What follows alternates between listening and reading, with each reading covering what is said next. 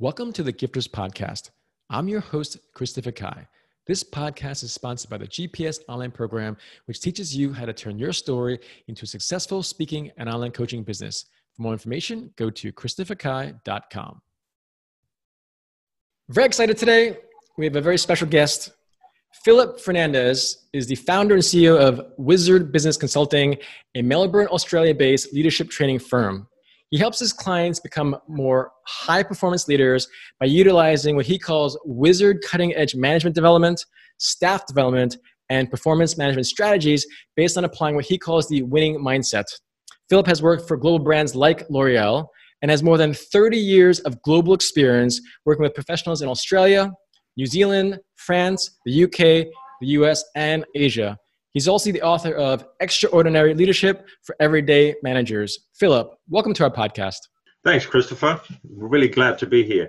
So what always really inspires me, because this is all about you sharing your story to inspire other people.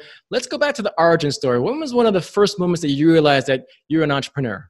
Yeah, well, it's a really good question, Christopher. It probably brings me back to when I was about 14. Obviously at school, and you needed some extra money, and trying to do the right thing as well. And I came across a charitable organization called House with No Steps, and virtually they are designed for quadriplegics and paraplegics, people that can't get into homes with no stairs. And it was 10% the commission on door knocking. So one of the first things I was asked was, you okay door knocking and asking for money? Because sometimes you're going to get some irate customers. Some people are not too happy about people door knocking. I said, oh, that's fine. So obviously I went through the highs and lows, but I found that two things I found to get money more quickly and to get my commission more quickly was to target apartments or flats, as we call it. So you have 20, 30 homes in a smaller space. And so you don't have to walk that far, but certainly you've got to be fit climbing up and down stairs. The second thing was, people do feel sorry for you on a rainy day. So whenever it's raining, you get out there because no one gets out there. So I used to make about $50 a day in commission. And if you think about it, in the 70s and 80s, the average wage was $53. I made that in one day. That's a great story, Phillip. What's crazy about that story is the fact that even at age 14, there was a bit of a prescience about you, because you recognized that there was a business opportunity. And then you said, you know what, I want more business opportunities by going to apartments where you're increasing your probability of success. And then you're like, you know what, if it's raining, I have even more success, but you also get to be healthy by walking up the stairs. Now, the other caveat that I don't even know if you realize for our listeners to really see in terms of your wisdom and whatnot and prowess is that so many people might make the money, but they don't really make much of a difference. And in one of your first memories, you both made money and made a difference. And so was it something that you personally felt called to really help people that couldn't walk? Was that coincidental that you chose that? Yeah, I mean, obviously, yeah, it is. I mean, it was, I had a strict religious upbringing and doing the right thing for people. And that was one thing that was advertised around in those days. And I thought, well, how can I make money as well as doing a good thing for humanity and helping these people? So keeping fit at the same time, I thought was a great combination. It's amazing. So let's rewind even more. I mean, did you always have that sense of a winning mentality, or were you supported by your parents? Talk to us about your childhood and how you were raised. Yeah, I again, it was not conscious at the time. Interesting upbringing. Yes, I had things in my life, but there's one thing that I still talk about today is the word love. I found it sometimes difficult to identify with what love actually is. Because my father particularly was a very corporal in the way he brought up. He was in the Royal Navy Reserve. He was very much a uniform man, and everything was black and white. Very, very strict. And the point is that virtually I was brought up with fear management. Do the right thing, or else you'd be punished. And in those days, of course, you got the cane. What does that mean? Like he would literally take a cane made of sugar cane and like hit you, or how did that work? Yeah, in those days there were, sugar cane or bamboo canes, and they had all different sizes. And of course, if that touched your skin, you bled. It was very Wow. painful. Wow. And of course, if I did something wrong, which I found I was doing a lot of things wrong in my life, I was very mischievous. Yes, the caning was fearful, and it did hurt, and it did leave. It probably did take a toll on me through my life. And when I look back now, there was one particular time when I was, fiddling with my father's grandfather's clock. He had a beautiful clock on the wall, and something went wrong with it. And of course, I was trying to fix it. He came home in the evening, realized that that was his precious clock, and of course, the cane came out, and it was terrible. But you know what? The thing is that when I look back, I must have been strong in some ways, where you can go two ways. You can actually go within yourself, go inside, or you can say, just watch me. I'm going to prove you that I'm better than what you think I am. Yeah. And I think that was the catalyst for me. And the thing is, it's so telling, Philip, because you look at someone like Elon Musk. I've interviewed Elon before, and I wasn't sure why he never really spoke about his father. And after reading the biography by Ashley Vance, now I know why, because unfortunately, Elon did not have a great relationship with his father in South Africa. And to this day, he has a very, very negative opinion of his father for various reasons. I didn't have the best relationship with my father as well, in terms of he was very strict. He never caned me, but there was just a lot of verbal things that he said that I wish he didn't. But the point is, when you have those experiences, like you said, you can go this way where you're repeating this abuse, or you can go the other way, which it seems like you have, where you understand love, having that winning mindset. And so as you develop yourself, your character, your leadership skills, tell us a little bit about some of your work experience that you have 30 plus years of experience. You've worked with global brands like L'Oreal. So talk to us about that and what you learned in those very established brands globally. Okay, great, fantastic. Well, one of the things that happened to me through my growing life, and as you get older and you get more experience, and you realize the more you know, the more how little you actually do know in life. And one of the things is humility. And before we go any further, what I've developed over the years, my father lived to 97, Wow. which is last year. He died away last year. Wow. But a very, very pleasant death. Thank goodness before COVID. But what I learned was to forgive him, for he did not know any better anyway. And so I took that philosophies and took it into my business life. And the fact is that if someone doesn't know any better, that they think they're doing the right thing, you can't blame them for it. But if they do know something about it, it's a different story. And so through my career, I fell into by accident into some global companies. One of them was with L'Oreal, and I lasted 17 years with them, and they took me to about 3 countries around the world, starting in sales, of course, and then through to state, and then sales directorship, and of course general management, country manager, and then human resource directorship as well, working in Australia, New Zealand, France, and UK, and then was exposed to the USA and Asia as well. So I was blessed in some ways with my family, was be able to see and travel the world with something that I loved, and something that I talk about to this very day in my book and in my talks, is that there are 2 things you need within yourself. If you're not passionate, and if you're not excited about what you're doing, you'll never succeed. All right. You might have all the skills in your life, but if you don't have that passion and drive to really want to achieve something, nothing will happen. I've taken that with me through life, and I have been able to train, educate the mindset of my employees in those days. And one of the things was, whatever brand I was looking at, particularly when I came back to Australia, and I was heading up the Redken brand. Now, Redken is huge in the States as a company. L'Oreal owns them. They're on Fifth Avenue, New York. I love New York. I was there for 2 weeks during winter, and it was bloody cold, I tell you. And one of the things that I found that a lot of people wanted to work for me because they call it the fun brand. We had fun, okay? You got to have fun, but I was very clear in my expectations.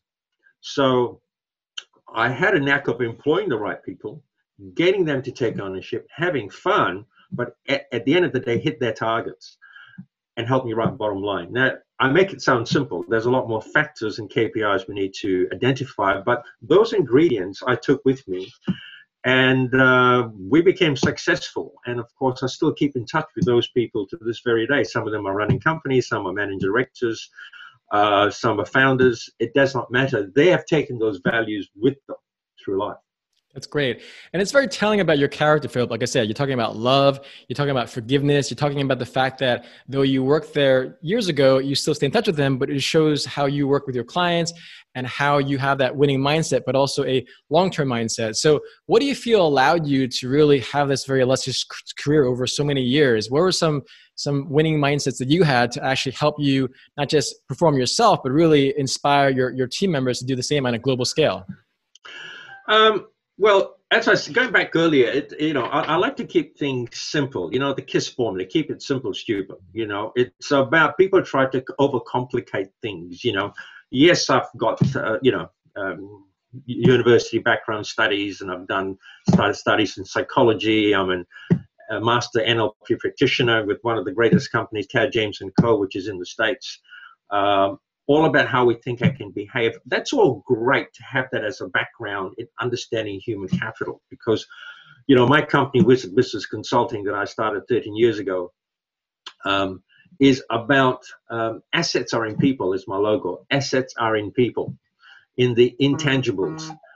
Without them, you won't have all the other tangible assets, but it's beyond that. And so, one of the things that before I started, when I left corporate life, I was, very much meeting a lot of people who thought, well, you could actually make more money doing what we do, our speakers and coaches, rather than, I said, you got to be kidding. Well, you have a gift for that. And so I plunged into it. It took me about a year to actually discover and find out and do my research. And then I left a very high-paying job in Australia and then started this company 13 years ago and developed it and evolved into what we see today, which is all about leadership and the winning mindset. Great. And let's talk about this company that you have. Tell us how you help your clients. Well, virtually what I do is virtually a lot of clients call me or contact me for quite a few reasons. The number one reason is that I want to get my staff to perform better. I can't seem to be able to communicate with them. I can't get through to them. This new generation, they're not listening to me. How come they just don't do what I do? I want them to try and make more money for me. Could they just turn up to work and go home? How do I get them to take ownership? I want more bums on seats. In this part of the world, I want more clients. Okay. And virtually those are the main driving forces. But when I actually sit down with them and do a business analysis, in a lot of cases, I find that, it starts at the top. Fish rots at the head first. And so it starts with the leader. It starts with the business owner. It starts with the CEO. I examine their values and what they bring to the business. And if they say to me, you know what, Phil, I'm glad you asked me that question. Yes, I need to look at how I act and behave and think. I said, we can start talking, because, it starts at the top, and that infrastructure flows right through to the business, through the culture, and through how employees want to follow the leader to become and to take ownership. All right. That's the space I work in.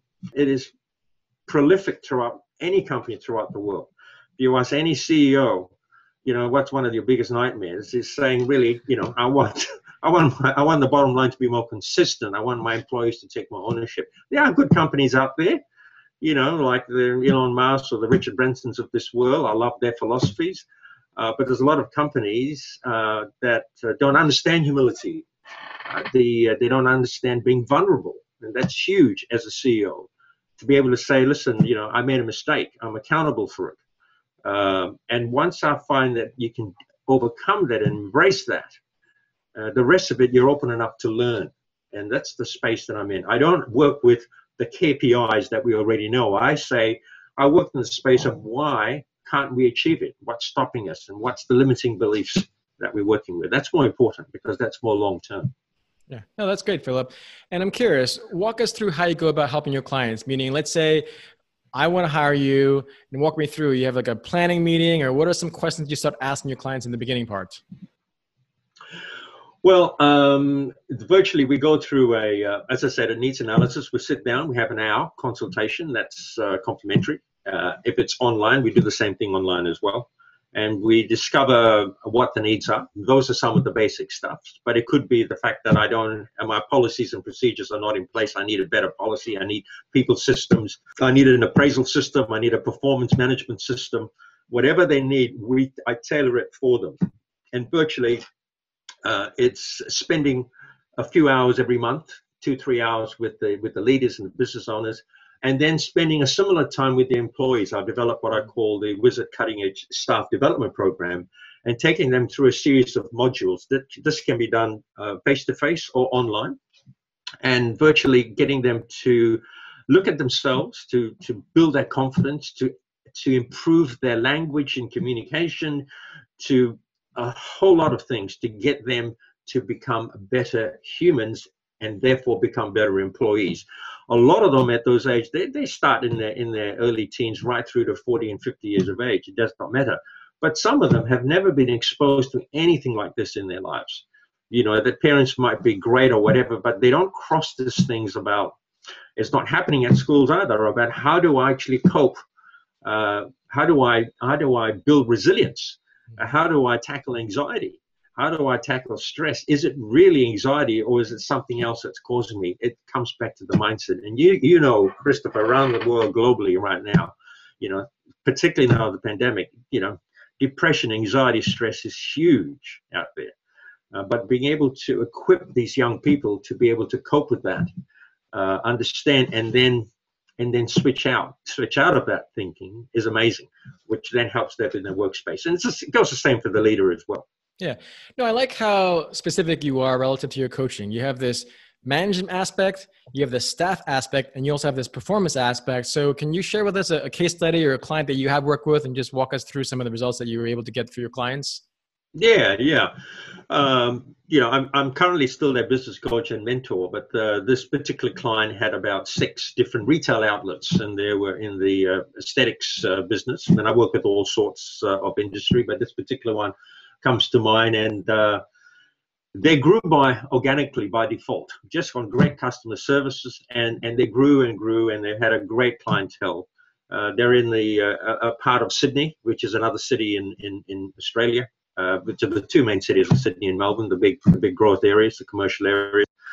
But they came to one of my seminars, and the 2 owners, and what attracted them to what I was saying was exactly what I just told you about, because they had to sit down and do a leadership test for me, and virtually realized that you know, they failed the test. Go, wow, okay, we need to talk to Phil, because you know, they wanted a policy system, the policy and procedure system. They wanted a better incentive program. They never really communicated and sat down and had formal appraisals with their team, because they were afraid the managers didn't know how to communicate. They didn't know how to do it. They were not computer savvy as well. So there was a lot of things going on with this couple. Cut long story short, over the 2 years, I call it the 80-20 rule, where it's the Pareto principle. Mm-hmm. And in a lot of businesses, you find that 80% of the staff just turn up to work, and there's 20% that are holding the fort, and they're the ones that are productive. So I said, what I'll do is I'll flip that for you, where 80% become profitable and 20% float in and out. Would you like that? Oh, yes, thank you very much. I'll have that, tick the box. And of course, putting the other systems in place. Well, in a 3-year period, we achieved that. All right. The owners had the ability and the funds to actually go on holidays, because they knew their managers could actually manage the business that was skillful enough to be able to do that. They had a 5% growth over the 3-year period, with 16% less staff, okay, and a higher turnover. What does that mean? Okay, they're laughing all the way to the bank. To me, a number is a number. I always say, don't be hung up on the number of staff. They had 50 staff over 5 outlets. All right. They don't want to be hung up on the more staff you get, the more your turnover. It's got nothing to do with that. It's how productive the staff that you have got is better, which means that, as we know, your wage bill is the highest overhead that you have in your business. So if you can cut that down and increase turnover, guess what happens to your business? So it's exactly what happened, and they're over the moon. And now I'm their permanent coach and mentor and shrinking, whatever you want to call me, for their business. Is that why? Did they coin the term wizard? Because again, some of the things you shared, it really feels like magic. So why did you choose to call your company Wizard? Well, Wizard's an interesting thing. Wizard is someone that is, is full of surprises. It specializes in wizardry, in something that people don't realize they'll get in a shorter space of time. Okay, I don't like to waste too much time in getting to the results. Hence why I'm an NLP practitioner, because we can get there a lot quicker. We disrupt the neurology of the brain into thinking differently and to confronting our fears, which is very, very, scary for a lot of people. But as you know, Chris, to be successful and to win at life, you need to feel uncomfortable. You need to hop into the box of fear and face it before you actually are motivated to grow. It's an interesting, which I learned at a very young age, through my father by default. When I was a champion swimmer at the age of 15, they were training for the Commonwealth Games. I learned that by default. I had a tough coach. And if I didn't work hard enough, another 20 lengths of the Olympic pool. Or if you didn't have enough, get to the top of the diving board and jump off. Now, that was scary, man. So if I didn't want to jump off, I had to make sure that I was fit and did the times. Right? Yeah, that's amazing. Motivation is an interesting thing. So let's talk about this academy that you've created, Philip. What is that about? Well, one of the things that in the last few years that I've been using the terminology about winning, I keep saying everybody's a winner. Everybody's a winner. When I say that, I get interesting looks from the audience. They're going, yeah, sure, tell me another one. I know a lot of losers out there, right? Or I don't feel like a winner. Like I've really got to work hard at winning. And so they get the wrong context of what winning really is. Winning belongs to the CEOs or the prime ministers or the presidents of this world, or someone that's in high position. They're winning, or winning is doing $1 million deal, or owning a beautiful home, or winning a race. Winning is greater than that. And so virtually I kept thinking about it. And one thing that drove me in March of this year, where in Australia and globally the COVID-19 kicked in dramatically and really shattered the lives of a lot of people out there. Affected my business as well, and affected a lot of people out there. And I thought, how can I actually give back? And came across the Winning Mindset Academy, which I quickly took on. So I own the Winning Mindset Academy and Winning Mindset Leadership. And so the basis behind that is to, Chris, it's how come I met you. You're a winner. I'm a winner, but winner in a different sense of I'm growing my LinkedIn network immensely globally through podcasts, but through like-minded people who understand that because they are successful, it doesn't matter what they're doing, that along the way, they had to be able to think as a winner through adversity to become winning. Now, winning could be this big. It's about saying, I want to achieve that and winning in that. It might not be related to being something monetary. That's not what winning is all about. That comes later. So I'm building that community right now so that we can then, others might say, you know what, that if that person can win, wow, that's, I'm like them, I can win too, right? And start winning at the smaller things. Guess what that does to your mindset? How does it tackle depression? How does it tackle anxiety, confidence, a whole lot of things when one feels one can win at something? And that's my first step of building this community. And of course, then bringing in what I call my 8-week online Winning Mindset Leadership Program, which I'm in the process of developing, which will be launching next year to a group of people. And my other one-on-one thing is the Winning Mindset Breakthrough Session, which is an 8-hour program, 6 to 8 hours over 2 stints. And during that time, we start with discovery of the person. This is online. And then we create an intervention and strategy. And then when you're finished with that, you will have such a crystal clear path and goal for whatever you want to do in business or personal. And I'll tell you what, it is transformational. So that's kind of the picture that I'm creating as we speak. That's great, Philip. You bring up two things that I want everyone to really understand and sink their teeth into. One is the fact that networking, your network is the number one best predictor for career success based on a guy named Ron Burt out of the University of Chicago. He literally studied network science, and you're building this network, which is so important. And then the mindset, we've talked about this many times, but another woman named Dr. Cal Dweck, another doctor, I should say, talked about growth mindset and fixed mindset. So for you, you are literally a perfect example of a growth mindset leader, because throughout all of our conversation, you talked about how, yes, I've faced these challenges and these obstacles, but I had a forgiving mentality.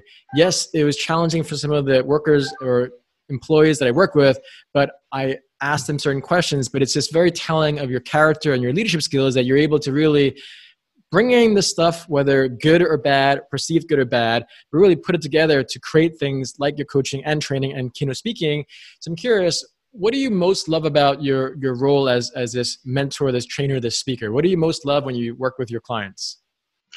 You know what? The biggest thing is seeing my clients, is seeing others have a change in their life for the better, for them to be more confident, for them to achieve something they never thought they'd achieve, for them maybe to write a book, for them to create a multi-million-dollar company, for them to be able to do something very simple, but they never thought they could do that, overcoming that fears. I mean, I have some employees now in businesses that once we give them the performance tools, I get texts from time to time from an employee that I've met a few years ago, and they send me a picture of their sales targets and go, and guess what? I smashed it. I smashed it again today, Phil. I just thought I wanted to tell you that.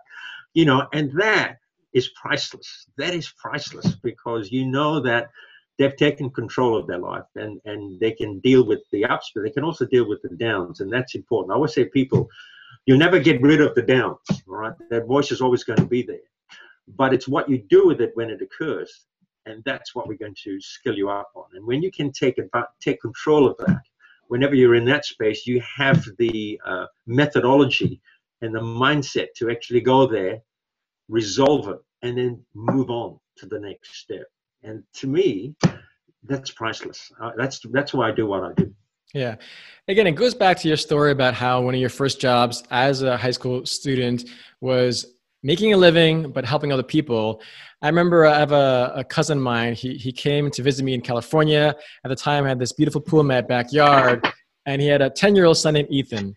And Ethan was a bit afraid, just like sometimes your clients might be afraid to learn, to grow. As you mentioned, there's a lot of struggles in life.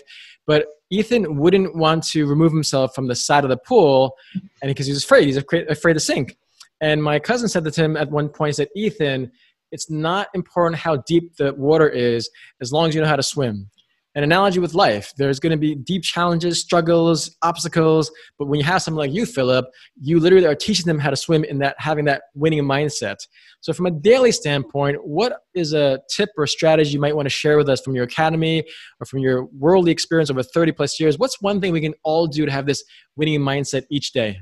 Well, that's a very, very good question, really. I mean, you know, how long is a piece of string? I mean, at the end of the day, you know, it comes back to passion and excitement. And you know, interesting you touch on that swimming thing about your cousin. And you know, when I first started to swim, I couldn't swim at the age of 10.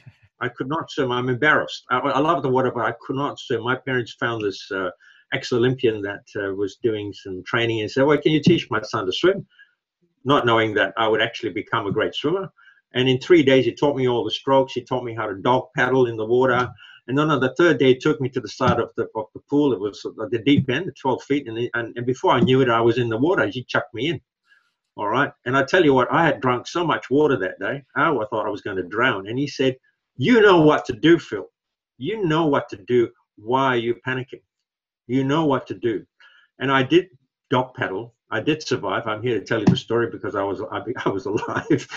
And from that day onwards, I then became, you know, he trained me in the ability to win at swimming. And I think that moment is, I've taken that, and the reason I said, why didn't I persevere with that? Why didn't I tell him, stick it? I don't want this. You need to kill me there.